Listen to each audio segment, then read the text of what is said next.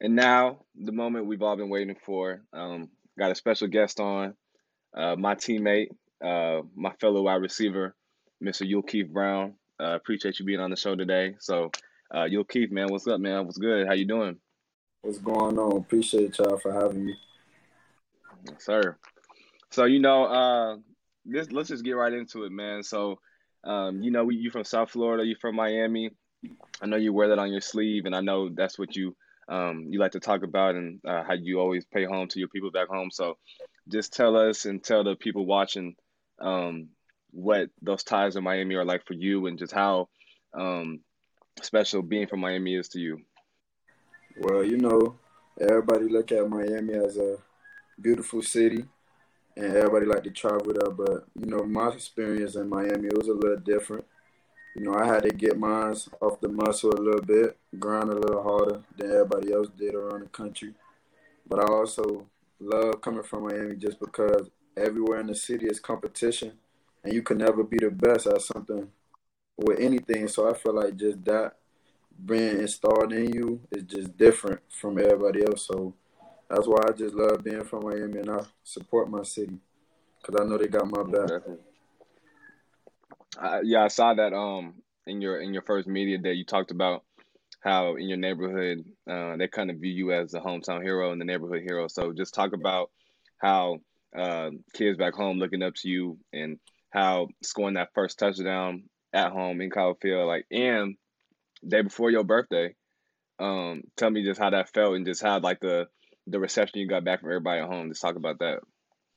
I just want to at first just thank God for it all first, just because like how things went. And that was really like a birthday gift, I feel like, from him to me.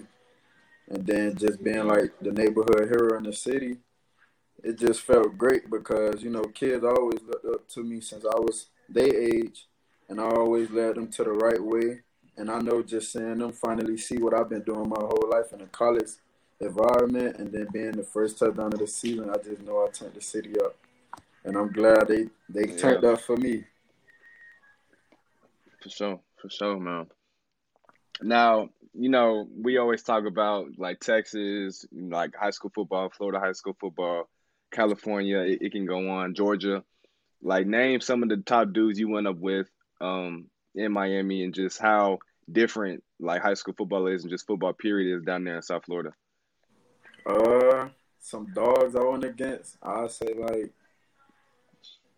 for example, safeties wise. When I was playing in the slot, I went against Cameron Kitchen. He played for UM. Also, James Williams, 5 star. He played for UM. I ran against Terrence Lewis, 5 star. Yeah. Uh, Also, Jason Marshall, 5 star, and Elijah Elim, who just went to the NFL. Yeah. So yeah, So it's a lot of how dogs. I could is keep going on and on, but that's just a few off the top. how is high school football in Miami and in Florida? How is it just different from everybody anywhere else in the country? I just feel like because it's more like a college environment. Like the whole fan base really into it. The city come out and it just be bigger than us sometimes. Like in Miami, everybody trying to look for a football game. So it's like football is mainly the main thing in Miami. So it's like that's where the most competition at and the most fans show up to. So it's like when it's high school ball, it's then the college because we ready. Yeah. Yeah.